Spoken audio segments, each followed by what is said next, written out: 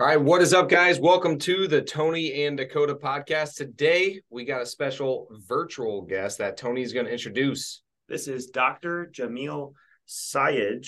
He's an international transformation coach, an integrative naturopathic physician, energy healer, master neurolinguistic programming practitioner, the host of Transformation Starts Today podcast, and an international #1 best-selling author. He works with leaders, champions, and high performers from all walks of life, including world champion athletes, best-selling authors, entrepreneurs, business professionals, and more to experience peace, happiness, fulfillment, and create an extraordinary life without regret. Dr. Jamil. Thank you so much, Tony and Dakota. It's so wonderful to be with you and your listeners. Thank you for having me. Yeah, thanks for coming on, man. So I know we have a friend in common because how I heard about you was that you'd made a post saying that you wanted to be on podcasts, you wanted to be on shows, you wanted to be out there in front of the public more, you wanted to speak on some of these stages, virtual stages. And Josh Mussman was the one who tagged me.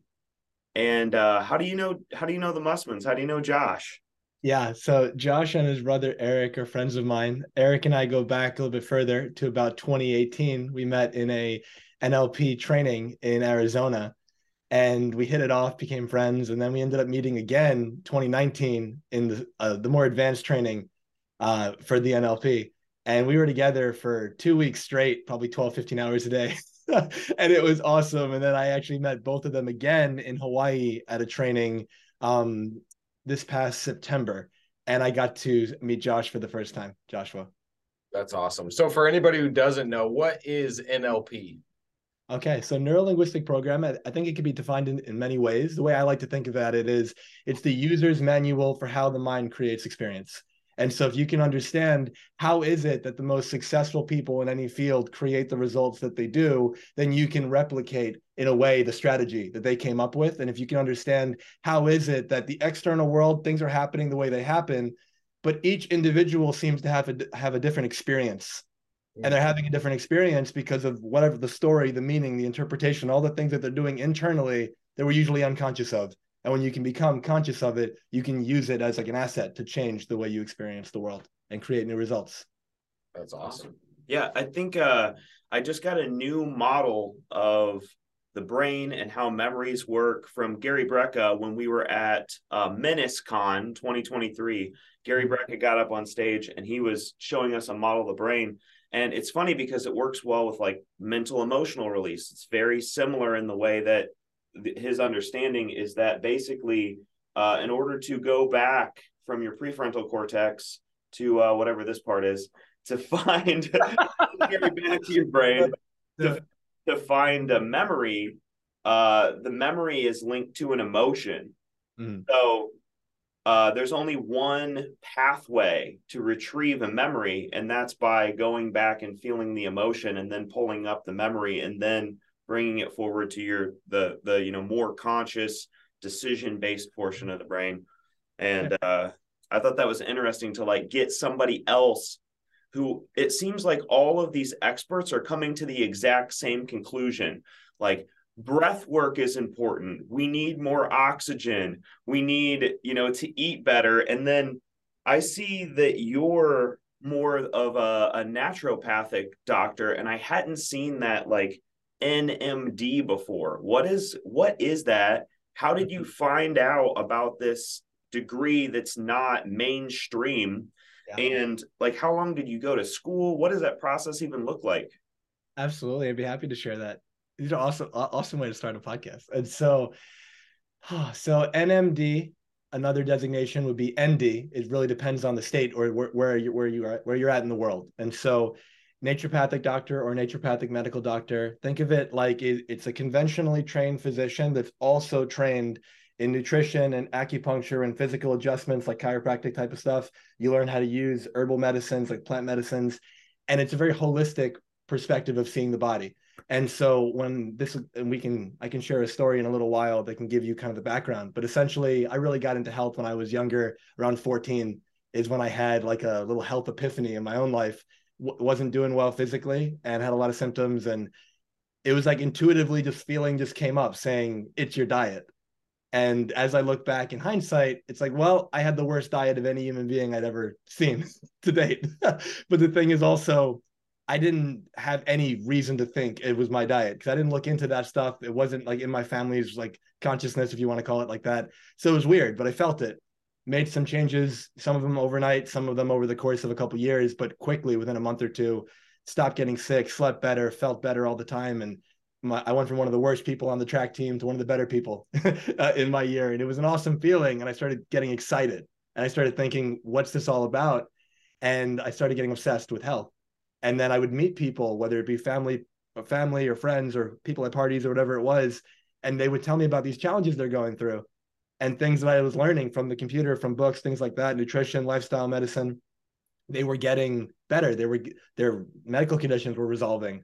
And I was getting really excited about that. And so fast forward, when I decided to go to this program, I never heard about it. I was going to go to a conventional medical school, and then I was going to continue to learn about nutrition and holistic medicine because most of my mentors were medical doctors, and they just kind of went out of their way after they finished school to learn it on their own. And then so when I found out there's an actual school for this, it's a 4-year medical school, just like all medical schools. And then the residencies after, if you choose to do it, it's optional, unlike it's mandatory in the conventional route. But it was truly what spoke to my spirit and just helping people on a holistic level. If you've got hepatitis, you're not just a walking liver. You've got your whole life that led up until this moment. You've got the whole story. You've got the interconnectedness. And if you just focus on the one spot, it's a very reductionistic way of seeing it. And you miss the point. Like, get to the root cause of what's actually going on. Otherwise, you're just masking symptoms. And so that's kind of the big picture of what naturopathic medicine is all about. So how did you, first let's talk about what you were eating, because I think a lot of people struggle with that. It's like they're eating crap. And the funny thing is, I didn't even know that I was eating bad when I was younger. And Tony's actually one person who's like, dude, like, you're eating some bull crap. I remember when I was boxing, actually, the guy was like, hey, how long you been smoking for? Well, I didn't smoke at all. It's just I was lacking the nutrients. So my face got really flushed and I was exhausted because I wasn't eating properly. So what were you eating? And then how did you find out what you should be eating? Because I think everybody knows, oh, I should be eating meat, vegetables, all this stuff, but there's so many diets and different ways to do it. How did you actually know specifically what your body needed? Yeah, or no meat. Yeah, exactly. yeah. And so when I first started, so up until from being a kid until 14. So 14, when I was a freshman in high school, is when I kind of had that wake-up call. Prior to that, I was living on usually 3-ish liters of soda a day. McDonald's and Burger King was like my life, probably 4 to 5 days a week. It's funny, people say everything in moderation. And for me, it was like, yeah, I'll have a little bit of junk on Monday, a little bit on Tuesday, a little bit on Wednesday. It was everything in moderation. And so I was, the pizza, the American Chinese food, the KFC. I hated vegetables. I barely drank water. I ate some fruit, but for the most part, everything was processed. Everything was fried. Everything was sugary and fat and salt and soda, and none of it was nutritious. And like, looking back, very little, if anything, of what I ate back then I touch now. And the way I eat now is very similar over the last probably 10 to 12 years, if not longer. And so that was what I ate. And then as it relates to, what was the second part of how did I find out? So I think this was 2004, and I think YouTube had come out around then. It was around that time, because if it wasn't YouTube, it was just a Google search. But either way, I was looking up, because when I had that feeling, it's your diet, I looked up, well, how are we supposed to eat? Like, what's healthy food? What's good for you?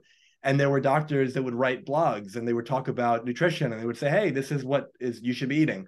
And I know it's more nuanced than that now, but as a 14-year-old, it was like, oh, that's the way. It was like a single, whoever's opinion I was reading was like the law. It's like, there it is. And I said, everything I'm eating is wrong. Everything I'm eating is bad on this guy's list. And so I started making those changes. And some of the overnight changes, I went from 3 liters of soda a day to a gallon of water a day. Wow. And that was just an overnight thing. And I probably had one of the worst headaches of my life for like some withdrawal. There's any repercussions, because that's a funny thing too, is when you go from eating bad to eating healthy, a lot of times you get like diarrhea, like your body just gets fricked up. Oh yeah. Like, one of the things to think about is, in naturopathic medicine, we call it a healing crisis, and conventional medicine might call it a Herxheimer reaction. But basically, it's when you're going from a sick state to a healthy state, sometimes you get worse before you get better. because your body has to let go of all the bad stuff, let's say. And in order to get rid of it, some of it is like sequestered in the fat and stuff. You got to get it into the blood. You got to excrete it. You got to do all these things. Sometimes you feel worse before you feel better. And so I definitely went through some withdrawal with the dramatic decrease of the caffeine and the soda. And then, as I've gotten older, cutting other foods out of my system that I know just don't serve me and don't serve most people. And just the mental clarity, the energy, the not needing stimulants or anything like that, and having more energy than people who do. It's just it's a very freeing, liberating, like vitality inducing way of eating and living, it seems, at least for me. Have you been thinking about investing in real estate? It's not like what you see on HGTV. We created a course to show you how to really invest and create a profitable flipping and wholesaling business. We give you marketing strategies like how to pull lists, who we target, and where we find the money. We go over sales, which includes live calls and negotiations, scripts, role-playing, and so much more. Everything that you need to know to flip houses is in this course. And if there's anything that we missed, we will create a video to answer your specific question. This knowledge has made us over $1 million, and we're selling it today for just $997. Click the link below. Have you found any like new foods that you think are super helpful for energy or for, I heard there's a big correlation between gut health and your emotions. Have you found anything else with like your gut health or like anything that everybody should be implementing in their diet that they're maybe not right now? So I'd say that I'm going to answer it as the inverse. There is things, it's easier to say what people probably shouldn't eat versus what they should. When you get into what people should eat, you get more general and vague because that's the only way you're going to actually encompass most people, right? So in general, eat real food. That's a good start. Pay attention to your body. Everyone's different. Tony mentioned earlier, or not meat. Some people thrive on meat. Some people thrive being vegan. But in the research that I've seen and in experiences that I've had with people, most people don't thrive being vegan, but there are people who do. And so you can't say for sure whether or not you or somebody else is. You might not know for years. But in general, eat real food, avoid the chemicals and the ingredients you can't pronounce. The foods that you're eating should be made of food. Like, what's the ingredient in steak? What's the ingredient in broccoli? But you get a box of something that's got 50 ingredients and you go, I can't pronounce half of these. And there's vegetable oils and seed oils and all these things that shouldn't be there. So in general, I think most people thrive when you pull out processed sugar, when you pull out vegetable oils, seed oils. So the vegetable oils would be things like canola oil. Mm-hmm. Anything in general, in my mind, outside of olive oil and coconut oil, there's a handful of other ones that are probably decent, but those are the two safe ones for most people. But outside of that, vegetable oils, seed oils, processed sugar, fried foods, those mess people up so often. And then pay attention to your body. As you're eating, how do you feel? You're eating to get energy.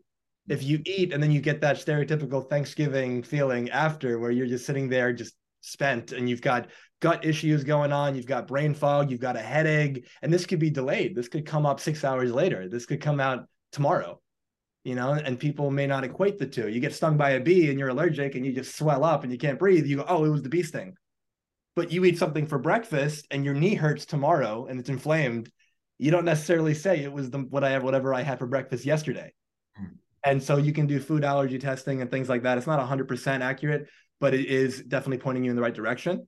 And paying attention, like you said, how do you optimize your gut health? It's going to be different for everybody, but don't eat foods that inflame you.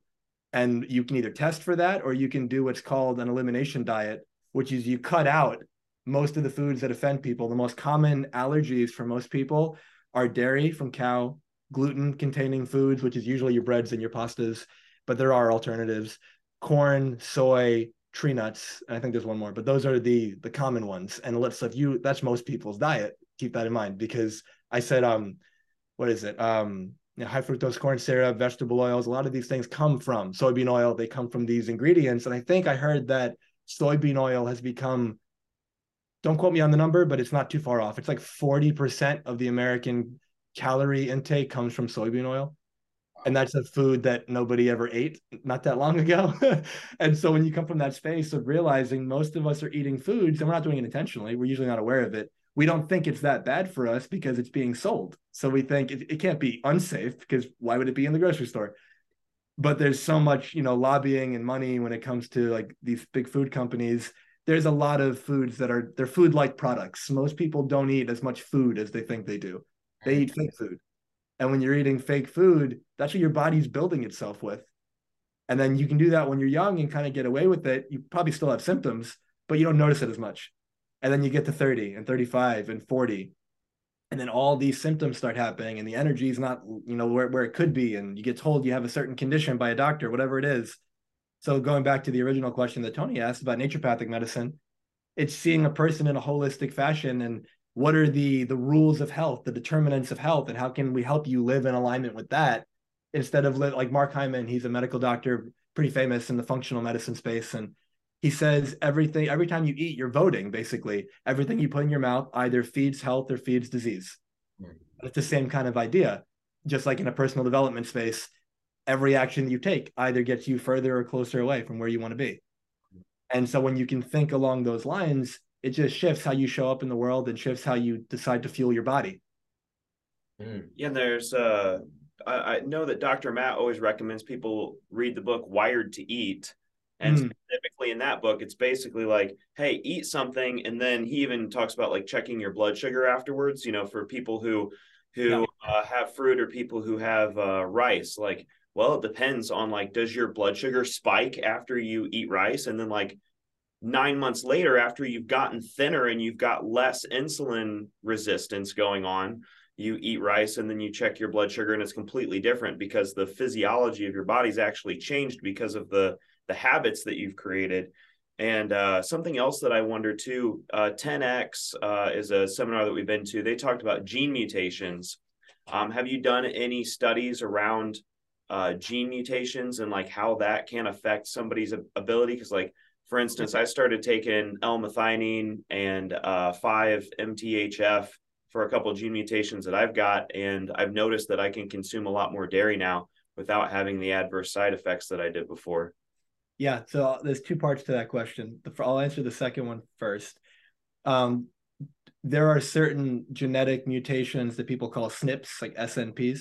And if you can get tested if you have them.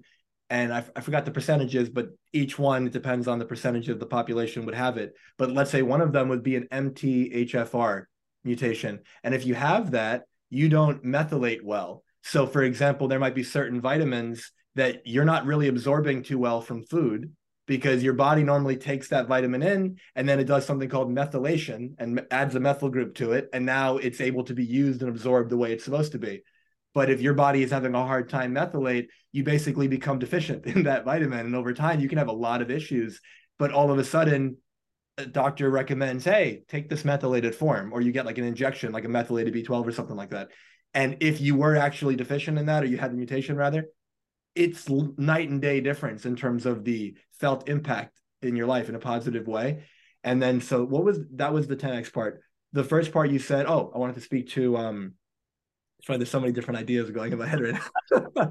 The first part you were speaking about, different people eat differently. Yeah, and then your body can change over time so that the internal environment is different. Yeah, so this idea that we all are different, and one aspect of it is evolutionarily, and this is something for everyone to pay attention to, where is your family from? Like if you have an Eskimo, for example, and you put them on a vegan diet, they almost always get really, really sick. But if you're living in India and you're on the equator or near it, you might have a better shot with that. But, so where's your family from, and what is like kind of the evolutionary history of how the people that you've descended from eat? And if you eat similar to the way they eat, your body typically does better. And so it's an interesting thing. We live in this amazing world now that we're able to travel and we can kind of live anywhere we want. But if you're used to being, let's say you come from some northern, like Scandinavian country, and then you decide you're going to live on the equator and you're going to eat completely differently than all your ancestors, that may or may not work for you. And so it's a very interesting, there's so many nuances to it, and this conversation could be, 50 hours, but it's really individualized. And I recommend anyone who's interested in this, find a practitioner, whether in, it could be any type of practitioner, but the key is not their title, but obviously their experience and their knowledge, more often than not, somebody who's either a functional medicine doctor or a naturopathic doctor would probably have more insight into this than a conventional doctor, but there are some amazing conventional doctors that do have this as well. Either way, find someone who can tailor it to you and give you an individualized approach, not just say one size fits all, you've got this condition, this is what you need. That almost never applies. Like, it's got to be tailored to you. Are you letting deals fall through the cracks because you don't have good systems in place? We've been there before, and we've tried several different CRMs, and Ari Simply has been the best. Ari Simply tracks your KPIs, does automatic follow-ups for you, and even records your incoming phone calls. The system is simple to use and has more features than we even know what to do with. If you're looking for a great CRM, try Ari Simply today. We put the link in the description. Check it out now. Yeah, I've noticed that a lot with doctors. And every time I talk to doctors, a lot of times, like especially the conventional ones, I go in there and I'm like, dude, I don't think they know who I am because I'm the kind of person who only goes to the doctor whenever I'm like messed up. And then they treat me as if I'm just like just making it all up and saying the craziest stuff because they probably have a lot of people who go in there who are like, you look healthy, yeah, young. So I remember I went in and I had COVID and I was like, yeah, I'm like not feeling good. It's been a couple of days. Like, oh no, I bet you're fine. They tested me like, oh gosh, you got COVID, dude. Same thing with strep throat. They're like, I don't think you have strep throat. I'm pretty sure you don't. I'm like, I think I do. They're like, no, I don't think you do. They test me. Okay, you do have it. So it's interesting how they always tell me that I don't have whatever I feel like I actually do have. And so it's nice like having doctors and stuff who actually will look at your blood work, who will look at your genes and like actually help you. And like, cause then it's not a question of if you have this or not. It's, we already know that there's something going on. It's what is it? And then, so yeah, I think that it's really nice having the doctors that are willing to actually look at it and know that there's going to be something that they can help with. Absolutely. I appreciate you sharing that. I agree. And I think that when we think, I look at health as mind, body, spirit. And when you've got all three, and that's where I combine like the medical side, the mental side from like the coaching, the NLP, emotional release work, and then like the energy healing, and you put all three together, and it's a very different story. Like you said, if you're not feeling at 100%, something's going on. And so if you go to see a doctor, a healthcare practitioner, whoever it is, and they tell you everything's normal, if you don't feel normal, then clearly that's not true. But what it does mean is everything that they tested was normal, at least normal being in the reference range, which is a whole different conversation that isn't always great. But just coming from that space of not, unfortunately, when you get tested by a general physician for the routine blood work, you might think, oh yeah, I'm going in for my yearly checkup and I'm getting tested on all the important things. Not always. Some of the tests they do are very important, like especially usually the basic ones, but they're often not doing the ones that would really serve you necessarily. But it's also because insurance may not cover it. It's more expensive, things of that nature. So it's nuanced. They're not doing it like maliciously or anything, but just coming from that space of if you're not feeling normal and you've got symptoms, there's something deeper going on, and it may not be physical. And that might be why all your tests are coming back normal, because it might be an emotional component. I've worked with people that have had autoimmune conditions for 30 years, and it stemmed from abuse they had when they were a child. And I took them through an emotional release, and their autoimmune disease went away. Wow. I've had people who've had nerve pain, chronic, 8 out of 10, whole right side of their body's on fire. 5 years, 8 years, 10 years. And take them through a release process from something that happened when they were a kid, and their nerve pain went away. But they've seen every pain doctor. They've gotten epidural injections. They've taken the meds, and nothing worked physically because it wasn't a physical problem. It was manifesting in the physical level. So that's why I think it's important that people are working with somebody that understands human beings can be really simple and we can be really complicated. And when we're looking at it from these nuanced ways, we find things that other people typically miss. So the majority of your marketing, when I was looking over your different social media and that sort of thing, the majority of your marketing is centered around mental coaching, helping people break through limiting beliefs, mental emotional release, that sort of thing. What inspired you to get into that, or what led you into pursuing more clients in that direction of the coaching and mentality and that sort of thing? Yeah, absolutely. So I have a story that I would love to share that I think would answer the question, and probably much more in a good way, though. I think it'll really help people who are listening. So I mentioned, 14 got into health, that continued on. And then at 15, I got exposed to the work of Tony Robbins for the first time, and I'd never heard of him. And so there I was at 15. It was like, it was 2000. I'm 32 now, so it was 2005, and YouTube was out, and I started seeing like that intuition kicked back in. The same one that said it's your diet. Now it's saying go on YouTube and type in motivation 2005. And I didn't know. Very specific, and I wrote it down on YouTube, and it was one of those little montage videos. What was it? Popped up, and he was like, "You have potential. You can do anything." Sounds like Cookie Monster. I love it. No, and so, but it was just like Tony Robbins, Les Brown, Brian Tracy, kind of edited epic music in the background. I didn't know any of those guys, and so I'm watching this video, and it just really like grabbed me. And then so I watched a couple other ones, and before I knew it, I'm watching this like hour-long video of Tony doing some intervention at a seminar, and in 45 minutes, he helped somebody get over something that they've been seeing a therapist for 20 years for. And I sat there going, and then they followed up with them a year later and 2 years later, and it was gone. And I was like, how the hell did he do that? And that's when I found out about NLP. And NLP is the foundation of what Tony does. And so I started studying that, reading as many books as I could at 15. But now I was speaking to all these people, and I started working with people around their health with everything I was learning, and around their mindset with some of the NLP stuff I was learning, and some of like the motivational stuff I was learning, and how people were kind of getting in their own way. And then also at 15, I started wondering, what are the other areas of a really fulfilling life? And the relationships, popped into my mind. And I said, well, I'm not in one, but whenever I do start dating, I want to do it right. So I got obsessed with that, and I bought tapes and books from some of the top marriage therapists and dating coaches in the world. And I wanted to learn about attraction. I wanted to learn about communication. I wanted to learn about masculine, feminine energy dynamics. And what's the difference that made the difference? Why were some people 90 and they got married at 17? And they were just so in love and passionate and thriving. And other people were on their 15th divorce. And it's like, what caused that? What was the breakdown? And so I wanted to learn that. And then so I'd just be speaking with people. And there I was at first, when I was 14, I'd be speaking to an uncle who's head of internal medicine at a hospital. And he's like, oh, Jamil, what have you been up to? And in my head, I'm like, oh, he's a doctor. Like, he'll get it. And I just start like blasting him with all this like stuff I was learning about health. And he's sitting there getting excited, but going, wow, like, where'd you hear this? Where'd you learn that? Because conventionally, you don't really learn too much about nutrition and lifestyle medicine and holistic medicine and stuff like that. And so he didn't really know anything I was talking about. And so I shared it, and I was naive in hindsight, but there was aspects of what I was saying that was true. And so I remember saying to him, yeah, for example, you have a patient who has diabetes. All you have to do is these like 5 things and stop these things, and they won't be diabetic anymore.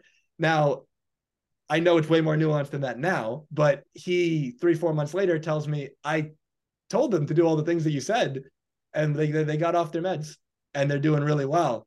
And it landed so strongly because I was so excited about it, but I was learning about it almost like for me. But here was the first example of something that helped somebody else that like lit this fire under me of excitement. And then the same thing happened when I got into the relationship side and the mental emotional side. I'd be talking to people. I'm 15, they're 35, they're married, they're having issues. I end up mediating some conversations for them. And then I find out a couple months later, they didn't get divorced, and they said it was because of our conversations.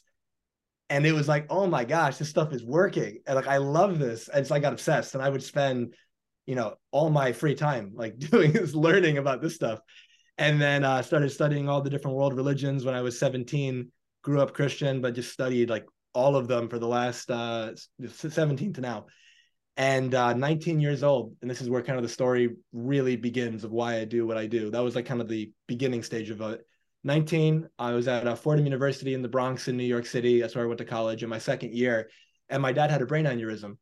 And for anyone who's not familiar with what that is, imagine a blood vessel in the brain. Think of it like a tube. Starts to balloon out. If you're fortunate, you have one of the worst headaches of your life. You go to the hospital. Hopefully they take care of it, and hopefully you leave and you're okay. My dad wasn't as fortunate. His brain aneurysm ruptured. Imagine that tube like bursting. He was in a 4-hour brain surgery. Now, prior to that, I left this part out. I was part of this pre-med group at Fordham, and they basically had to fight to keep their funding every year. And they had to go to Albany to and they would always bring some students who were part of the program to basically say, this is how I benefited. Please don't cut the funding. And they said, Jamil, would you be one of the students that go? And I said, yeah, sure. And we're going to leave Friday morning, come back Sunday night. And I just remember Tuesday, Wednesday rolls around, and I said I'd go, and that intuition comes up, and it says something's not right, don't go. And I just ignored it. And then Wednesday, stronger, something's not right, don't go. Thursday, it's yelling at me, something's not right, don't go. And I kept thinking up until that point, I already said yes. Like I told him I'd go, I need to go. But it got so loud and it was so uncomfortable to keep ignoring it that I said, you know what, let me listen to this. And side note, for everyone who's listening, where in your life right now are you ignoring your intuition? Where in your life right now are you receiving some type of signal that something doesn't belong in your world anymore, or something you should be doing something or not be doing something, but you ignore it? And almost always when we ignore our intuition, it's to our own detriment. It's almost always like, in hindsight, I should have listened to that. And so there I was, I listened to it, sent an email. Friday rolls around, normal day. Saturday, normal day. Sunday morning is the morning my dad had his brain aneurysm. He was in a locked room. I broke the door to get him out. If I wasn't home, he would have died. I wouldn't have been home until that evening. So then we're at the hospital. He's in a 4-hour brain surgery. We're being told he's got less than a 5% chance of survival. And after, the neurosurgeon said it was the worst aneurysm he'd ever seen. If he survived, he'd likely be in a coma and never wake up. And 4 hours went by and he survived. And so already it was a miracle. I walk into the room, and to give context, my dad was 49 years old. He was a family practice physician, and he was also one of the top Elvis impersonators in the world. Music was his life. He's toured with Elvis's actual band. He's in the Elvis Hall of Fame. He's done amazing things, massive charity shows, thousands of people. He's traveled the world, and music was so much of his life, and he was such a passionate, loving ball of energy, like this amazing guy. And there he is laying on the hospital bed, and I've never seen a human being, that vulnerable. And in that moment, I had these two primary feelings. First, I had this sense of helplessness because given what I knew at the time, it felt like I really couldn't do anything. And I'm being told by these nurses, he'll die at any moment, like likely. And so I'm just feeling like I'm waiting. And then the second feeling, which is the foundation of why I do what I do, I had this profound sense of regret. And the regret came from the feeling that I took my relationship with my dad for granted, that I didn't know him the way that I could, that at 19 and leading up until that point, my priorities were my friends. I was a track athlete, so running, video games, movies, things like that, not let me really get to know my dad, man to man, soul to soul. Let me see what he's all about. Let me learn from him. That wasn't really on my radar at all. And I was fortunate in the sense, I loved him, he loved me, but we didn't just spend that much time together, and we didn't know each other in that way. And so now I'm feeling like I blew it. I'm not going to have that opportunity. And I was very fortunate that we had 3 more years before he did pass away. And in those 3 years, I took a few years off after college to be one of his primary caregivers. And, I got my prayers answered. He was in a coma for several months, but when he did come out of it, slowly but surely, he was never 100% back to the same, but we helped him make as close to a full recovery as it seems like he was going to. And so much of what I had learned from 14 to 19 about nutrition and mindset and all these things and psychology was like a training ground, because he was pretty unhealthy in his lifestyle.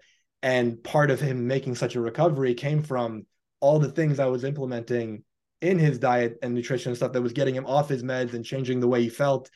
And I remember he had short-term memory loss because of the aneurysm, and the psychological stuff I was learning, I was trying things out that I was like making up, and it was working, and I was making short-term memory, long-term memory. And it was like really cool. And it was so gratifying. And in those 3 years, though, it was also challenging. I had some of my highest highs and my lowest lows. On the one hand, like I said, I was spending 10, 15 hours a day with him. We were going to physical therapy together, boxing together. He sings, I sing, he plays the drums. We were doing everything. And he became one of my best friends. And on the other hand, there were days where, he forgot who I was, because the short-term memory loss got really bad and it became more like long-term in that moment. There were 5-minute seizures he would have in my arms, and I didn't have any medical knowledge, and the phone's across the room and I don't know if he's dying. There was so many moments where we're going to the hospital thinking, this is it. The first 500 days or so, I would go to bed when he came home wondering, was that the last time I'm going to see my dad? And then I'd wake up in a fog, almost thinking, was that all a dream?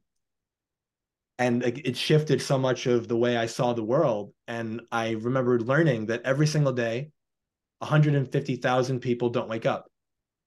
And there I was waking up, but not realizing that. So taking it for granted and recognizing that, well, my dad woke up today.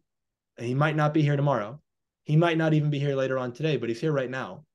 So rather than complain about he's not the way he used to be, how about I make the most of this situation? And then over time, that awareness expanded. And they said, well, that's true for my mom as well, and my sister, and everyone that I know, and me too. I'm here now. I might not be here tomorrow. So why am I playing small? Why am I living in fear? And so I started being with people in such a way that if this was the last time we'd ever see each other, it was worthy of being the last time. And I remember being with a cousin of mine, and I'm known for my hugs. And so she gives me I gave her a hug, and she gave me one of the best compliments I've ever gotten. She told me, I love your hugs. Every time you hug me, I feel like you're never going to see me again. Mm-hmm. And that was exactly what I was going for without putting words to it. And I just remember feeling so touched by that. And I've had so many compliments similar to that over the years. And so then 3 years go by, and in those 3 years, 2 of my cousins had passed away. And one was 20 and one was 21. One was hyper sudden and the other one was fairly sudden. And if you were to ask either of those guys when they were 18, what are your goals and dreams for your life? Like, I promise you, neither guy would say I'd be dead in less than 5 years. There's this perspective that the Dalai Lama says most people live as if they're never going to die, and then they die having never really lived. And so we hold back. And so it was one thing when my dad passes, but here's 2 people that were 20 and 21. And when they passed, I was 19 or 20. And I was at 19. And so from that space, it's like, wait, this could happen to me. And now it was close to home. It was real. And so when my dad passed away, I remember being at a 5-hour wake. Over 7,000 people came. I shook every single person's hand. And almost everyone said, your dad saved my life. And I felt so, people from every religion, walk of life, color, dress, everything. And I just felt so humbled by that. But I also had a wake-up call. And the wake-up call was that it felt experience. I'd been playing small. I was afraid of rejection. I cared way too much about what other people thought about me. And because of that, what if they don't like me? I'm dimming my shine. I'm robbing the world of who I could be. One of my favorite words is enthusiasm. And enthusiasm comes from antetheos or entheos. It means the God within. When you radiate enthusiastically, that divine spark that you are, that thing that makes you you, that no one else can replicate, you're radiating that. And when you radiate that, life has a way of working itself out. The people that belong in your life have a way of showing up and sticking around. But what most people do, what I was doing, is we wear a mask. And the mask is saying, who do I need to be loved? Who do I need to be normal and accepted and validated and special and popular and whatever else it is? But when you play that game, even when you think you win, you lose. Because I don't know you. I know your mask. So you think I love you. I don't even know you. And deep down, you know that too. So something always doesn't feel right. And so everyone is listening. Where are you wearing a mask? Where are you pretending to be something you're not? Where are you living other people's version of your life instead of the life that you know you want to be living? And so from that space, that was a wake-up call for me that I said, never again. I'm really going to shed it all and just be as authentic as I possibly can. And then so from that space, I stayed with family for about another year or so and went through a grieving process early on that when I came out of it, I just was in such a beautiful, blissful, peaceful state.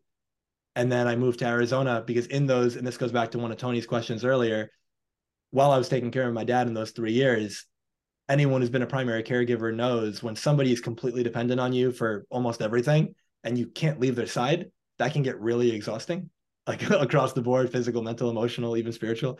And I just remember only really having evenings to myself. He would go to sleep and now I have a couple hours to just me.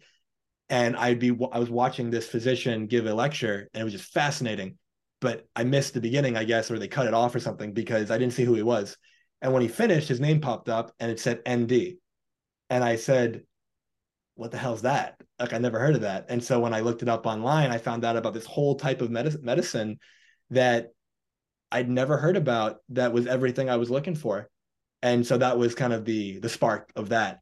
And then moved to Arizona. I spent 5 years over there and such a beautiful maturing experience and grew in many ways and expanded in the work that I did. Started doing the coaching more professionally. Up until that point, I was just coaching for free, just, helping people, being in conversation with people and following up and doing all these things. And I moved to Arizona with 4 books. I moved back with probably 1,000, all along the lines of business and spirituality and relationships and health and mindset and all these different things. And as I graduated, I finally got the opportunity, right as I graduated, to do, this is 2018. That's where Facebook ad pops up about an NLP training. All my NLP was self-trained, all 10, 15 different books and videos and all that. And here's this training that Dr. Matt's putting on. And I said, oh my God, I don't have an excuse. It's literally 10 minutes away. It's right there.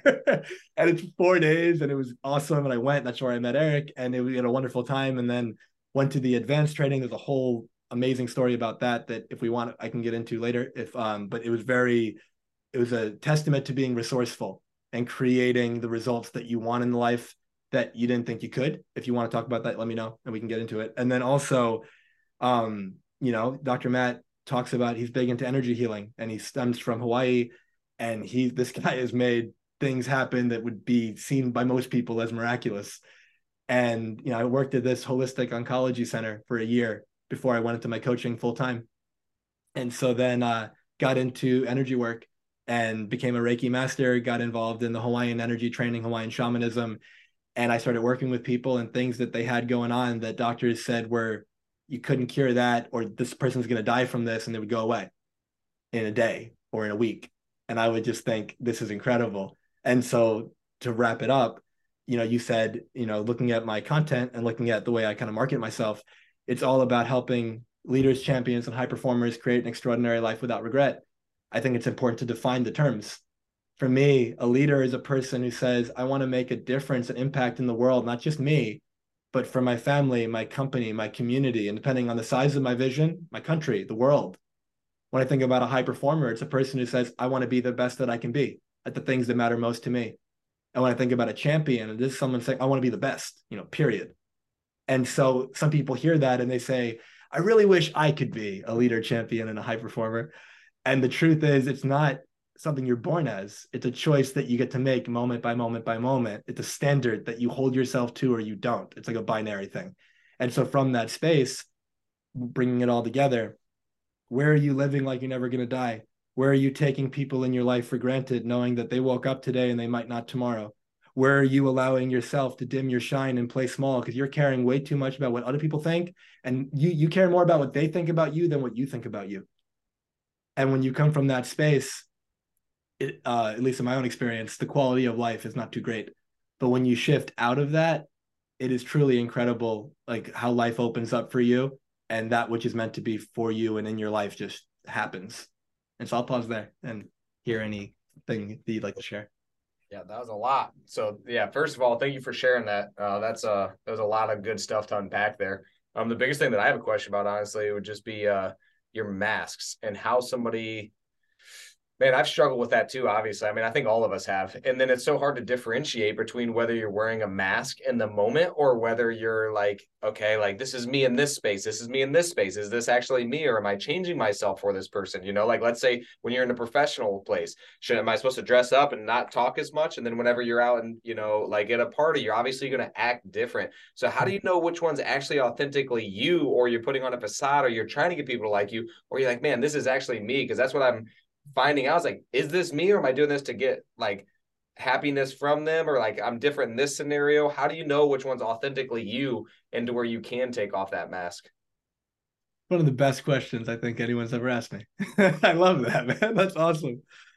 All right. So the way I think about it is it's less about what you do and more about who you're being. So you might be dressing up in a certain way, taking a certain action, but what matters, Bruce Lee's got a quote, be like water. Water takes the shape of the container that it's in. So water might be in a square or a circle or a triangle, and it might look different, but it's still water. I might have, I'm somebody that has very different types of friends. I'm the kind of person that I have friends that when we're hanging out as a group, they wouldn't necessarily hang out with each other. But I'm kind of that glue that keeps them together. And so from that space, how is it that when I'm with one person, I act this way, and when I'm with that person, I act completely different, but I'm being completely authentic with both of them? Yeah. Right. And so it's like from that space, I think we know when we're wearing a mask at some level, because it just doesn't feel right. It doesn't feel good. There's a level of almost like being fake. Something doesn't feel like I'm being like, this isn't the me that it's like, if I were to say, are you being that you believe you should be being? And if the answer is no, you're wearing a mask. Now, wearing a mask in the context of the story that I shared sounds bad, but it isn't bad in a different context. Where you talked about different like masks I could wear. We're all pretending all the time. Because we can have a whole conversation. So much of the work I do is helping people wake up to who they really are. And the thing is that who you really are is so much deeper than we realize. And so from that space, there's roles that you play. You might be a husband or a wife or a father or a mother. You're a friend, you're a leader, you're a business owner, you're all these things. But when you're a business owner, that's not the same hat you wear when you're taking care of a 3-year-old. Right? You're in dad mode. You're not in boss mode necessarily. And so in that same kind of way, what is the moment calling for? And who would you need to be to create the result that you're looking for in your life? And how can you do that in a way that feels good for you? If you're doing that, you're being authentic in the same way that if I'm an actor, I was talking to a client the other day. I'm like, who's one of your favorite actors? And he's like, oh, Denzel Washington. I'm like, all right, great. And I go, can you think of like a handful of movies that he's done? Yeah. Have those characters been like pretty different across the different movies? He's like, oh yeah, completely different. But they're both Denzel, right? It's just one, he's pretending in different contexts, right? But he's not being inauthentic in the context of the character. He's being completely authentic. He's stepping into it fully. So what's the role that you're going to be playing? How can you play it in a way that feels good for you, that helps you get the result that you want to create? And in that way, you're being authentic. But it's almost like giving yourself permission to pretend, because there's a difference between the actor and the character. Daniel Craig pretends to be James Bond. But at the same time, who's pretending to be Daniel Craig? Because that's who you really are. There's something deeper. And so at the end of the day, again, there's a whole conversation that I don't want to be confusing to people, but I can make this a 5-hour conversation. And so slow down, check in. Does what I'm doing feel right? Does who I'm being feel right? Does any aspect of this make me feel hesitant? Does any aspect of this, like, is it cringy? Does any aspect of it make me feel guilty? And if that's the case, it might be due to like a limiting belief or something like that. And it might not necessarily be inauthentic, or it might be a sign that, your conscious, your gut feeling, your intuition, your whatever is telling you this isn't you. There's something more, there's something greater. Like, this isn't what you're meant to be doing. Something that people love to say, I was in musical theater a little bit, and something that they love to say is the world is a stage. And I think it came from like sociology, right? And then and we learned from neurolinguistic programming that to pretend is to enter into a delta brainwave state. When you're imagining things and when you're being more childlike and when you're acting and that sort of thing, you're sort of like feeding into more, you're coming authentically more from your subconscious mind than your conscious mind, because you're taking you're changing the frame a little bit. Yeah.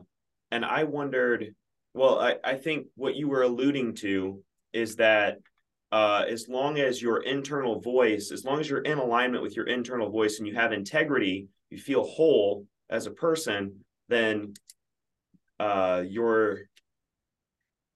don't know about the mask thing, but when you're in integrity with yourself, and that's when it actually feels good. That's when it actually feels like you. Yeah. So like my definition of integrity, really simple: when what I think, say, and do are all in alignment. Yeah. And so if I'm in integrity, I'm being authentic. And if I'm not, I'm not. If my actions aren't matching my thoughts, if what I believe and what I do are not the same, then I'm not being authentic. And so it's like, from that space, check in with yourself.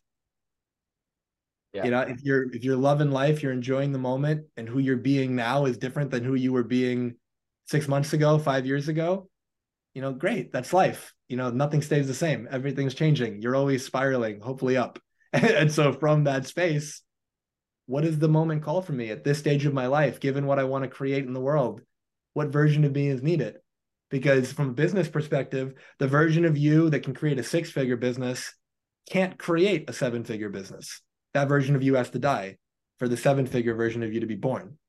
Because the 7-figure version of you sees life differently, takes different action, believes different things. It's a whole different version of you. Yep. So you're not the same you day to day, week to week, year to year. And physically, you're not the same you second to second. So from that space, it's like, stop trying to put yourself into a box and like, this is me. I'm some static thing that doesn't change. You are fluid. You're always moving.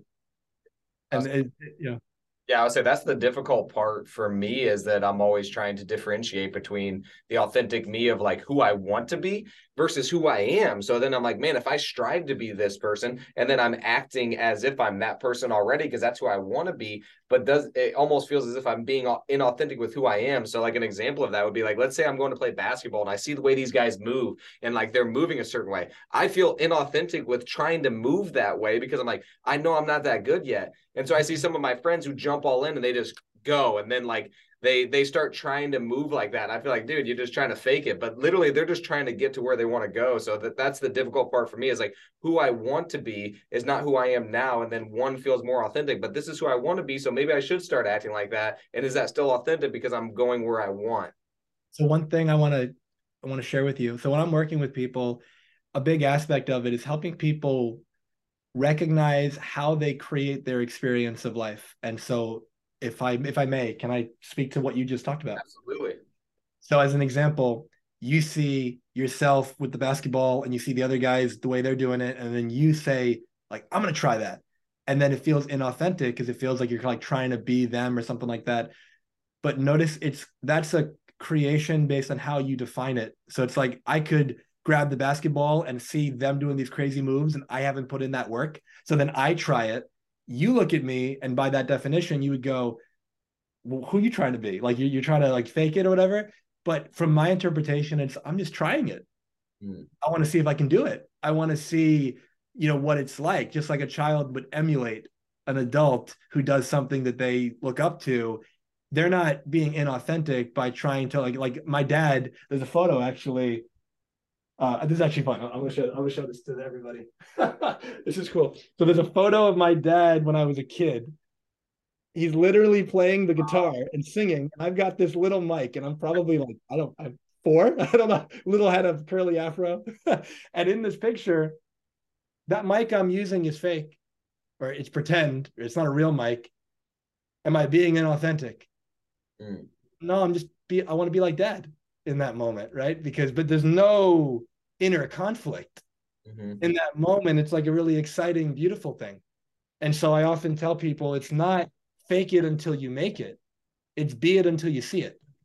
Be the version of it that you can be now. They might be level 50 because of the work they've put in, and you're level 1, but it's still the same thing. It's just an earlier process of it, earlier step on the process. And so it's not about, if I look and I see something out there, there's an expression, if you spot it, you got it. Yeah. Anything you notice in the external world, you only notice it because it's in you. Otherwise, you wouldn't see it. And so if you judge somebody else, it's because you judge yourself. That's the only reason. And so if I see something in another that I admire, in this case, their skill with a basketball, at some level, I recognize that I can do that too. Now, I might not be able to do that in this moment because I haven't put in the work. But just that excitement, like that desire to learn that or to be able to do that, that's a sign that, all right, if you would like to pursue that, go for it. So I think that how we define being inauthentic, we typically are, it's not typical, we're always creating our experience. And so something like, I have a framework that I share with clients that life happens in 3 stages. Stage 1 is life happens, always neutral. Stage 2 is I interpret it. And stage 3 is I experience my interpretation. And so with that in mind, most people operate on a 2-step framework, and it's unconscious. Life happens, I experience life how it is. And that's not how it works, because human beings are not objective. We are subjective by nature, which is part of NLP, because experience comes in through our 5 senses and then through our thinking. All of that is inside of you, though. And then you have beliefs, and it's all filtered through. So you don't see the world the way it is, you see it the way you are, which is why I said earlier, you can have a crime scene as an example, and 50 people witness a crime, but all 50 get interviewed and all 50 report it differently. How is it that 50 different stories came out when only one thing happened? Because you've got 50 different realities trying to describe. Everyone's got a different way of seeing the world. And so going back to life happens, I interpret it. So if it's raining outside, neutral. But if you say to me, hey, Jamil, how you feeling? I'm really angry. I'm frustrated. I'm pissed off. And you go, why? And I go, it's raining outside. But then you go, what do you mean? And I go, I had all these plans. I was going to go hiking and now I can't do any of that. And like, oh my God, like whatever else I say, the streets are going to get flooded. It's horrible. But then you go to the guy up the street and you say, Derek, you seem really happy. I am. Why? It's raining outside. And then you go, what do you mean? And Derek goes, well, the most precious resource on the planet is raining down from the sky. Can you guys still hear me, by the way? Because it froze for a few seconds. Yep. Yeah. It's like the most precious resource on the planet, raining down from the sky. My plants are getting watered. I'm getting a free car wash. Like whatever else he says, I'm going to go play in a puddle. He's happy. Now, both of those people, me and that guy, would tell you that how we feel is because of the rain. How is it that the rain makes me feel depressed and angry and sad and bitter or whatever, and it makes him feel happy and ecstatic and joyful? It doesn't. The rain doesn't do that. If you have a flat tire and I say, hey, Tony, why are you so angry? And you go, I have a flat tire. Piece of rubber that's deflated can't do that. It doesn't have that power. Only you do. So when we recognize that whatever I'm feeling and experiencing is never because of the moment, it's my interpretation of the moment. That's where you connect to so much of your power. So if you realize in that moment, in the basketball example, I feel fake right now, or I feel inauthentic, it's not because you are that. It's because in the moment you're thinking that you are that. And the thought is creating everything downstream. But all you got to do is question the thought. All you have to do is challenge it and recognize that it's just a thought. It doesn't have any meaning or power unless the meaning, other than the meaning and the power you give it. Yep. And it just changes everything. Yeah, that leads me to so much other stuff, actually. So I've actually been talking to my girlfriend about this. Is like your circumstances do not dictate your emotions, which is basically what you're talking about. And I explained that to her, is like, she allows herself to have that reality of like, okay, if I get mandated to work, I'm not going to work out. Okay. Well, now you're saying that if you get mandated to work 7 days a week, now your health is no longer important to you and you're not going to do it. So like for me, I'm like, I got rear-ended. I'm still going to the gym. Like literally on my way to the gym, I got rear-ended. That's not going to stop me from going to the gym. It just shortened my workout by 20 minutes because now I got a 20-minute less workout. So it's like, but I'm trying to figure out at what point do circumstances actually affect your emotions, or like, I have an emotion. I don't get to choose whether I have that emotion or not. It just kind of comes up, but it is my perception of it. But then like, at what point is it not? So like, let's say every single one of my family members died in a car wreck. Like now I'm choosing to feel sad, or am I choosing that because it's just an emotion that comes up? So at what point is it your circumstances and like you can control it? So again, beautiful question. I'm going to answer it. It's nuanced. The general answer is truth is truth. And what I mean by that is if something is true, like genuinely true, like a universal, it's true all the time. Mm-hmm. If something is is this podcast also video or just audio? Yeah. Okay. So I'm holding something for those who are just listening. If I let this go, does it ever go up? No. It always goes down, at least on Earth, right? Because on Earth, we have the law of gravity. 100% it applies. So in that same way, you said, like, at what point do your circumstances basically cause or create your emotions? Never.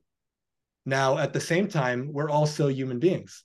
And so it's not like we're not robots. And so from this space, first of all, keep in mind that there's no such thing, even though in like emotional release work, we might identify as negative emotions.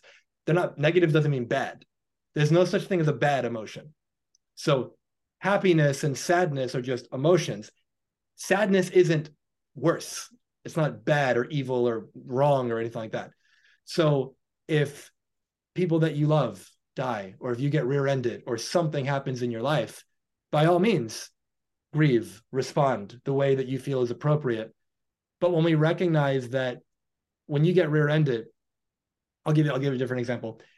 If I'm driving and I get cut off in traffic, which in the past, that's happened. And let's say I get cut off. The guy who cuts me off, which might not even be a guy, but let's say it's a guy, the guy who cuts me off he cuts me off. We almost get into an accident. And in the moment, there's like rage, or there's what the hell, maybe some fun curse words flying out. And it's like, what is it that, what's wrong with this guy? Right now, the thought underneath it, which usually we're not conscious of because it all happens so quickly, is some variation of, I could have died. Maybe there's people I cared about in the car with me that he could have hurt them, made me even more angry. He didn't respect me. He didn't see me. I was here. Like, what's wrong with that guy? And a whole bunch of other stuff. But now what changes if I shift the thought to, that guy's rushing to the hospital right now because his wife is in the back seat, literally going into labor, and he didn't see me. And literally as he rushed and I honked, he was like, sorry, and he kept going. Now that's equally as possible. So from that space, which is now my go-to, like immediately, because it's just been kind of entrained in me, somebody cuts me off. It's not what's wrong with this person, is I hope that person's okay. I hope, something's not going on for that person. Now, it's just as possible that they were just being rude. It's just as possible that they just didn't care and they wanted to speed in front of me to get in front of me. But I have the choice over time to condition myself to say whether or not I'm going to assume the worst or assume something that's, more positive that would serve the emotional state that I would like. But in general, whatever emotions you're feeling it because of a meaning that you're giving to the situation. There are cultures in the world that when somebody dies, they have a celebration. It's not a funeral in the way that we do in the West. Now, they can still be sad, but they're not sad for the other person. They're sad for themselves. They're sad because, I'm not going to get to hug this person anymore. Physically, they're not going to be in my life. But the experience that they have, let's say as a group, as a collective, would be a celebration of life. And that celebration is, we're so grateful that we had this person for the time that we did, regardless of how long it was. We're so grateful for the experiences that we shared, for who that person was for us. The interactions that we had, what we learned from them. Yeah, we're sad, but we're also grateful. We're also all these things. And that experience, maybe now there's some laughter. There's some fun stories being told. There's reminiscing. The experience as a whole is positive. And again, I'm not saying positive is better, but think of it as what's useful. Like, what do you want to feel? What would serve you? And so if somebody dies and my internal representation of that is, I can't take this, I need that person, without them, like, I'm incomplete, or like life is over, like I can't go on. If that's the internal representation, there's a difference between pain and suffering. Pain is what happens in terms of like the felt experience, maybe like you stab me, you scratch me, like my nerve endings are getting stimulated, my internal organ is pierced, like whatever it is, right? That's pain. Suffering is the story that we tell ourselves about the pain. And that's why suffering can last for days, weeks, months, decades later, long beyond the physical pain going away. So what's the story that we're telling ourselves? And this is, keep in mind, I've been doing this for almost 20 years. And so this isn't a matter of, yes, something happens and you react immediately. The beauty, though, is how quickly can you catch yourself reacting versus responding? Responding is based on a choice. Reacting is just kind of instinctual. And so something happens and you just immediately get angry, but catch yourself, slow down. Yep. Why am I feeling what I'm feeling? What's my interpretation? What am I making up about this situation? Most of the time, what you're making up is inaccurate. You're making something up about the intentions of the other person. It's almost never accurate. And even if it is, it still has nothing to do with why you feel what you feel. You feel what you feel because of your interpretation. I don't consider myself a religious person. I'm more of like a spiritual person with all the different stuff I've looked into. But there's a biblical quote that really sums it up that we can finish this story on. Jesus getting crucified, and he says, Father, forgive them, for they know not what they do. That's the highest level of, in my mind, what I'm saying. It's Father, forgive them, for they know not what they do. Because from their perspective, killing me is a good idea. From their perspective, they're doing right by you because I'm the blasphemer. I'm the one like taking your name in vain. And so they're like, I can't let this stand. What an affront on God. So from their perspective, they're doing the right thing. So in that same kind of way, anyone who would hurt you, hurt people. People who are filled with love and peace and joy in their heart, they're not going around killing people. People who are thriving in business aren't the ones telling you that, dream smaller. They're not the one telling you you can't do it. I remember hearing, you mentioned 10X earlier, Tony. I remember hearing Grant Cardone talk about, he's like, if I was talking to Warren Buffett and I said, like, Uncle Warren, and he goes, I want to make $1 billion. And he's like, Warren Buffett would say, in Grant Cardone's words, do it, man. Like, go ahead, go for it. But he goes, but if you talk to your neighbor or your cousin or your uncle and you say, I want to make $1 billion. And they say, why? Like, you don't need that. And it's like, we accept you the way you are. And it's like, why do you need that? And it's like a whole different way of looking at it. They don't believe they can do it, so they project it out on you. And so that same kind of way, going back to that story, at least assuming it's accurate, there's Christ on the cross getting crucified, but he's not thinking, screw these people, they're killing me. They're such bad people, evil. No, he's going, I have so much compassion and love for these people as I'm getting killed, because I know that that's not who they are.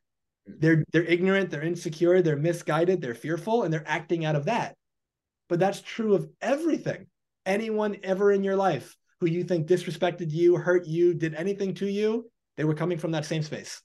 You get to decide, am I going to meet them at that space and try to fight fire with fire? Never works. Martin Luther King Jr. talks about darkness cannot drive out darkness, only light can do that. Hate cannot drive out hate, only love can do that. You want peace, you don't get there through war. You want love with somebody, you don't get there through an argument. You don't get there through criticism. You don't get there through hate. So check yourself and check in. Is what I'm about to say, there's a Buddhist philosophy, it's some variation of, is what I'm about to say kind? Is it loving? Is it true? And I think there's one more, but it's like, if it's not, why am I going to say it? Usually because I'm feeling hurt and I'm just I want to lash out. I want to feel better about myself. I want to get even. But this is all just an internal story. And so it's like we hold ourselves back from the peace and the happiness and the love that we could always be experiencing now. We play small out of these, we can choose fear or we can choose love. We can choose abundance. We can choose scarcity. How do you want to play? We can choose how we define our reality, or we can delude ourselves into believing that the definition's already out there.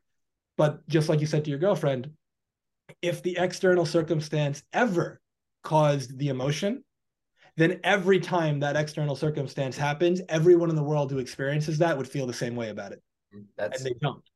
That's exactly what I said, actually, is there's other people out there that are going through the same exact circumstances who are doing different things or experiencing different things.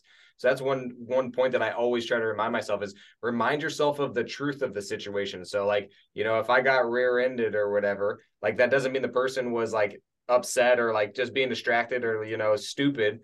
It just could have been a circumstance. But then the other thing that I do want to actually talk more about is, understanding doesn't make something okay necessarily. So like in your example, the interesting thing is you said that like, okay, I now understand why that guy cut me off and because he did that, but it doesn't make it okay. So what I want to say about that is I thought about this is like, okay, let's say there's an abusive boyfriend, right?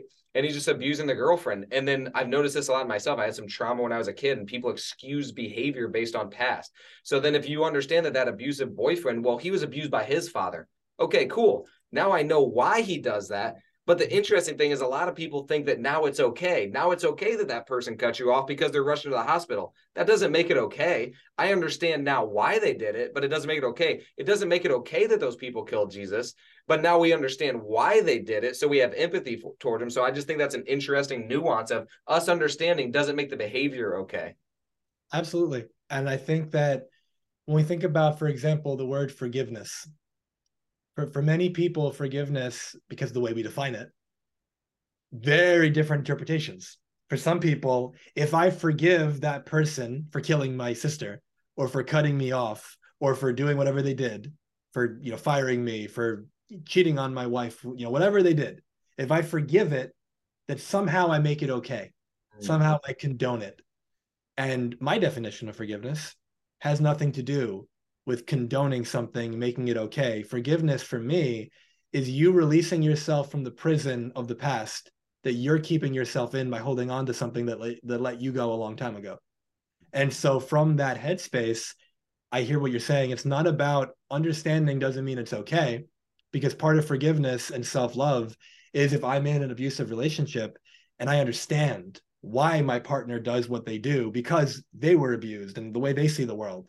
That doesn't mean I let myself get abused. That doesn't mean I don't have boundaries. It doesn't mean I don't enforce those boundaries. It doesn't mean I don't remove myself from the situation if it no longer serves me. You know, that guy who cut me off, or in your example, the guy who rear ends me. Now, first I get to choose how I want to interpret it. Now, there's still an external reality. My car is still totaled, let's say, right? And I'm going to have to deal with that. But how I deal with it is going to determine how I feel about it. And so now let's say, or how I feel, it goes both ways. But think about it like this. Maybe my interpretation is, you know what? That guy slammed on the brakes, didn't expect that. I smashed into him, so I rear-ended him, but let's say it was his fault. And so now, but maybe my interpretation is, you know, who knows? What if I would have gotten to another car accident, a worse one, and died? And this guy saved my life by stopping that from happening. And now my car got totaled instead of me getting totaled. Well, there's no way to prove that that would have happened. But let's say I would have played with that idea. I'm going to automatically feel different about it. In a weird way, I might even have some gratitude for this guy. But now I might say, are you okay? And he goes, yeah, I'm okay. And it's like, you know, okay, now we're going to deal with the practical side of it. There's the insurance, there's this, there's that. Somehow this is going to get paid for. I got to get wherever I'm going without a car right now, or whatever I got to do. But am I dealing with that experience with peace in my heart and love in my heart? Or am I dealing with that experience with anger and hatred and whatever else? It's a very different experience. I have, in my own life and in many people that I know, have experienced something happened. The person experienced frustration and anger and bitterness and whatever else. Excuse me. And 6 hours later, they're still talking about it and they're still just as angry and it's not happening anymore. So recognize there's like, it's almost like the ocean. The ocean from the surface has waves. Now, what are the waves? The waves are the meeting point between the current, the wind, the moon, and maybe a bunch of other stuff. And that creates a wave. In that same way, there's your internal interpretation, your internal reality that meets the external experience, and that creates your experience. And so earlier we talked about the inauthenticity, and I talked about it's not really about what you do, it's about who you're being when you do it. And so in that same way, it's not about what happens, it's who am I going to be that meets what happens, because that's what's going to create the experience. If who I'm being when I rear end or get rear-ended is what's wrong with that guy, something like, and I just get all nasty about it, I am missing the point that I get it. It's a car, and maybe you love that car, and it's important to you. Again, it's meaning that you're generating, but it is just a car. It's just a piece of metal or a piece of whatever your car, fiberglass or carbon, whatever your car is made out of. It's just a piece of metal. And the human life that you are, at least in this lifetime, it's okay. And maybe there's people in your car too. They're okay. Even if they weren't, even if you hit your head horribly and you woke up in the hospital, you know, you're alive. Like, how do you want to play with it? It's almost like life is like Play-Doh. For anyone growing up back in, I don't even know if that's still a thing, but back in the day when I was a kid, we'd have Play-Doh, and it's like this putty kind of thing, clay. And you can shape it however you want. It comes out of the carton and it's in its shape and make whatever you want with it. Life is like that. Life experience happens and it's like you being handed Play-Doh. What do you want to create with it? And if you're going to create, and it's never bad or wrong, like your partner is not wrong in her interpretation. You can't be wrong in an interpretation. It's like an opinion, right? You can't be wrong in your opinion. It's your opinion, but doesn't mean it's true. But for you, it's true. So now in this example, it's not about what's true and not true. It's what's useful and not useful. Given the experience I want to have, will this interpretation serve me? Given the fact that I want to be really healthy and fit and work out, does it serve me to say if I get called in, I don't want to exercise this week? And it's like, no, in that context, it doesn't. So then it's like Rich Dad, Poor Dad, Robert Kiyosaki, and he talks about his poor dad would say, I can't afford it. And his rich dad would say, how can I afford it? In that same way, well, I can't work out versus how can I work out? Well, maybe I can't go to the gym for 2 hours, but maybe I can wake up and do 20 push-ups and then every 15 minutes stand up and do some air squats. Like I can still find a way to be active, right? There's always a way to shift the way you relate to an experience. And just as a kind of caveat to anyone listening, who there's never anything I say which is intended to be disrespectful, or because I know that this is also, as I'm sharing it, a perspective. And I'm not espousing this to be the truth. I'm saying this is at least my truth. And this is something that the people that I work with and in my own life, when they adopt this way of being, their life experience dramatically improves. And so if we were to try on, what if nothing in and of itself is inherently good or bad, including death? What if life is? Step one, life happens in my 3 stages. And what if step 2, my interpretation is everything for me? And step 3, I experience that. So whenever I don't like my experience, look to my interpretation. Look to how am I creating this experience as nasty? The issue is never the issue. The issue is how you respond to the issue. The issue is how you see the issue, how you define the issue. You know, I remember Jack Sparrow talks about in Pirates of the Caribbean, the problem isn't the problem is the way you're seeing the problem. It's the same idea. Like, how do you look at it? It's not what you look at, it's what you see. It's not what I say, it's what you hear. Sometimes what I say and what you hear are very different. Sometimes what you look at and what you actually see are very different. 2 people walk up to a painting in a museum and one goes, oh my gosh, and they like rant about how amazing it is and how amazing the artist was. And you look at it and you go, it's a yellow square. And like it's like modern art, like you don't like see it, but they see the genius of it. But it's like a Rorschach test, like the ink blot test. There we go. The therapist, psychiatrist will say, psychologist, what do you see? Now, whatever you see is not actually on that paper. The only thing on that paper is ink. There is not a face or a cloud or a dragon or whatever you see. But what you're seeing is the projection of what's inside. And that's why they use it as a way to go deeper. And so in that same way, when you see things in the world and you judge them, it's because you judge yourself for that. When you see people that do things that you really admire, it's because at some level you recognize yourself in them. You recognize, I can do that too. You see someone on stage speaking to 50,000 people and you are afraid to speak in public. But at some level, you know that you're capable of that. And if some aspect of that really gravitates towards you, then that could be a sign of, I could do that too. You know, that person didn't start at 50,000.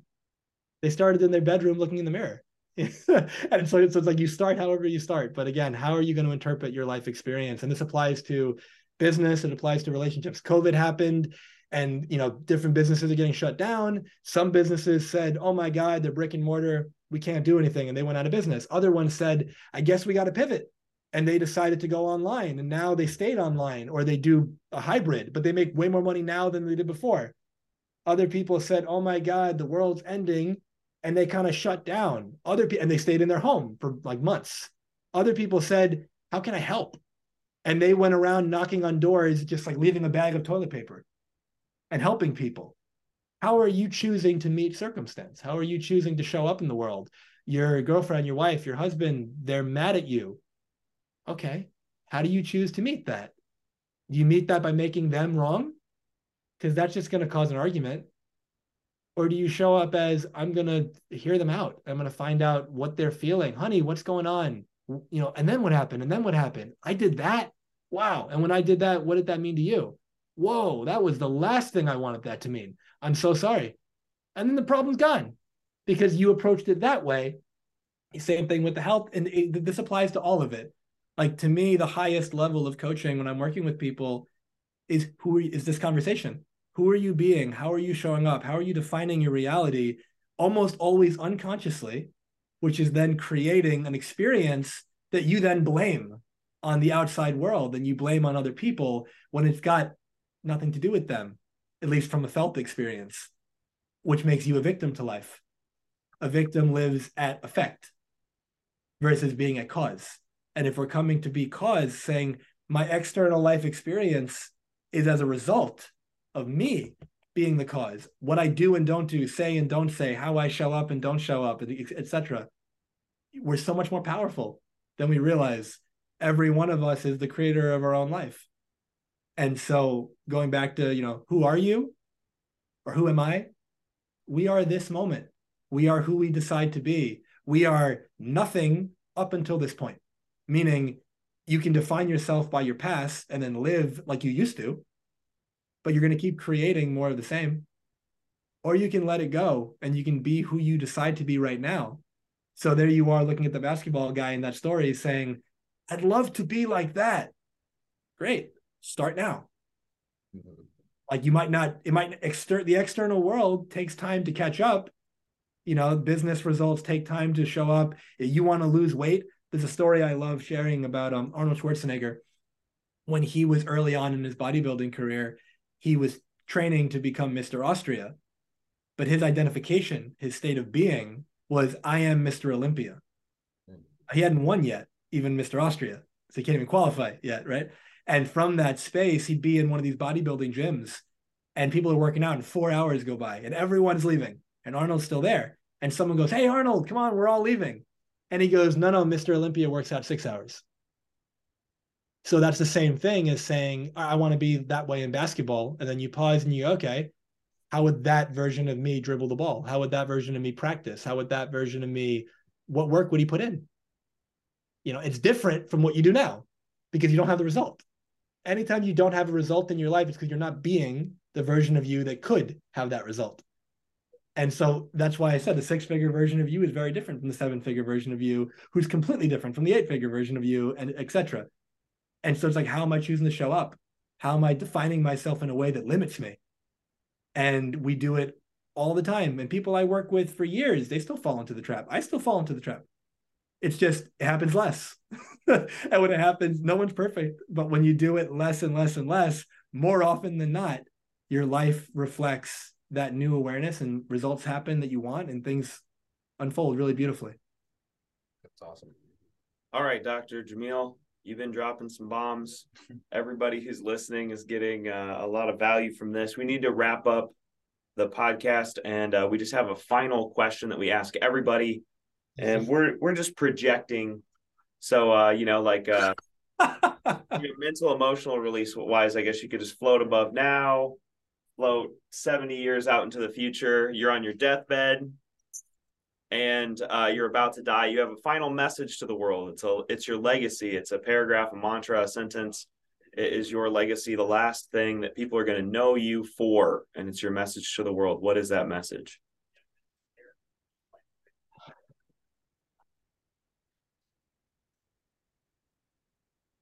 So the word beautiful. What is beautiful? Beautiful is be you to full. Be the fullest expression of you. Live this life in such a way that you feel like, there's a quote, when I stand before God at the end of my life, I hope I can say, I used everything you gave me. Like I had nothing left. And right here. Yeah, I literally have that. It's right next to the That's amazing. So perfect. And so in that same way, how can I live my life in such a way that regardless of how long I live, when my head hits the pillow, I can think, wow, what a day. And if I do that, I will create what I call an extraordinary life without regret. And this is that last part to it. I often finish messages by saying, create a meaningful day, all my love, Jamil. And I've had people, say to me, how do I do that? Like, what do you mean? How do I create a meaningful day? You create a meaningful day by creating a meaningful moment right now. And a meaningful moment is, what could you do right now that would move you in the direction that you want to be in? And so from that space, that creates a meaningful moment. And if you do a string of those, you create a meaningful day. And if you do that day by day by day, you create a meaningful life. And it doesn't really matter how long that life is, whether you're 5 or whether you're 95 or 105. Either way, be you to full, show up, live the life that is authentic to you, not the life other people expect of you. And be love as a verb, be loving in everything that you say, do, and think. Love it. So how do our listeners get a hold of you if they want to reach out for coaching, or do you have any books, or what else do you offer that our listeners could get a hold of you for? Yeah, I appreciate you asking. Yeah, so there's 2 books that I have. One you can get on the website. It's just jamilsayegh.com. It's called 20 Steps to Your Next Breakthrough. I made that several years ago, but it's still great. It's a short PDF on purpose. It's like 74 pages. There's an ebook and an audiobook version. And it was designed to be, every chapter is like 1 to 3 pages, hard hitting, practical tools. You can use it. And it was like, how can somebody just go from completely stuck to into some momentum? That was the purpose of that one. The second book is called Leaders with a Heart. That's on Amazon, and it's a beautiful book. It's a multi-authored book that I got the privilege to be a part of. And in it, in my chapter, I share my story with my dad. That story I've shared on the podcast, but in a little bit more, in probably a little bit more detail. And still an amazing book regardless. And you can get that on Amazon. And as it relates to working with me and different ways I can serve, I've been making content online for probably since 2015. Yeah. And so that is like 800 pieces of content, 900 pieces of content, videos, blog posts, podcasts, things like that. You can check out the podcast, Transformation Starts Today. You can check out Instagram is at Dr. Jamil Sayegh, Dr. Jamil Sayegh, Facebook and LinkedIn, just my name. And if you're looking to have a conversation, if this has resonated, if you're sitting here thinking either I've got some challenges, problems I want help dealing with in my business, my mindset, my relationship, etc., not happy, not fulfilled, or you've got a goal that you're thinking 5 years out, 10 years out, let's make it real in 9 months. Like, why do you got to wait 5 years? Why do you got to wait 10 years? I've had people so surprised when they show up with a goal that they think takes a decade and we make it happen in a year. And so it's like from that space, if I can serve, I'd love to have a conversation with you. You can book it on jamilsayegh.com. And the link that I sent to Tony the other day, it's a one link that's got everything I'm talking about. And so you can get it all in there. Cool. We'll make sure to include that as well. And do you have any final thoughts that you want to share? First of all, just thank you to both of you. This has been a lot of fun. Love the questions, very thoughtful questions, and love the background, Tony, that you and I share, and that's awesome. And Dakota, like I said, your questions have been awesome. And thank you to everyone who's tuning in and listening. I truly believe that our time, our attention, our energy, the greatest resources, assets that we have, and how you choose to spend them, deploy them, matters. And I don't take it lightly that you were here with us today. And the fact that you were here, I hope that today served you. I hope that there was at least one nugget from anything that was shared between the three of us that can help you live your life differently, help you interpret things differently, see things differently. And if it did, I'd recommend you listen to this more than once. I recommend you share it. I recommend you do what you can to, there's a great quote to finish with. And there's a quote, Gandhi said it, Jesus says it, be the change you wish to see in the world. Live your life from a space of, I'm going to go first. Whenever you think, people should really do something about this, that should set the alarm off in your head. You're talking about yourself. You should do something about this. People should be kinder to one another. Start with you. Strangers should love each other. So you love strangers. Start with you. Be the change you want to see in the world. It gets so much better from there. Yeah. Well, I definitely know that a lot of people got value from this, and you said more than one thing for sure. So I'm sure there's going to be multiple takeaways. I know you talked a lot about truth and how you can feel it and you can hear it. And whenever you speak, I've seen it in every single other person that I see that's successful is doing big things. You're echoing everything that every other person is saying. And that comes from personal responsibility. So yeah, thank you for everything that you shared, for sharing your story. And we appreciate you coming on. Thank you guys so much. Yeah. All right, man. Have a good day, brother. Absolutely. Take care. All right. Peace.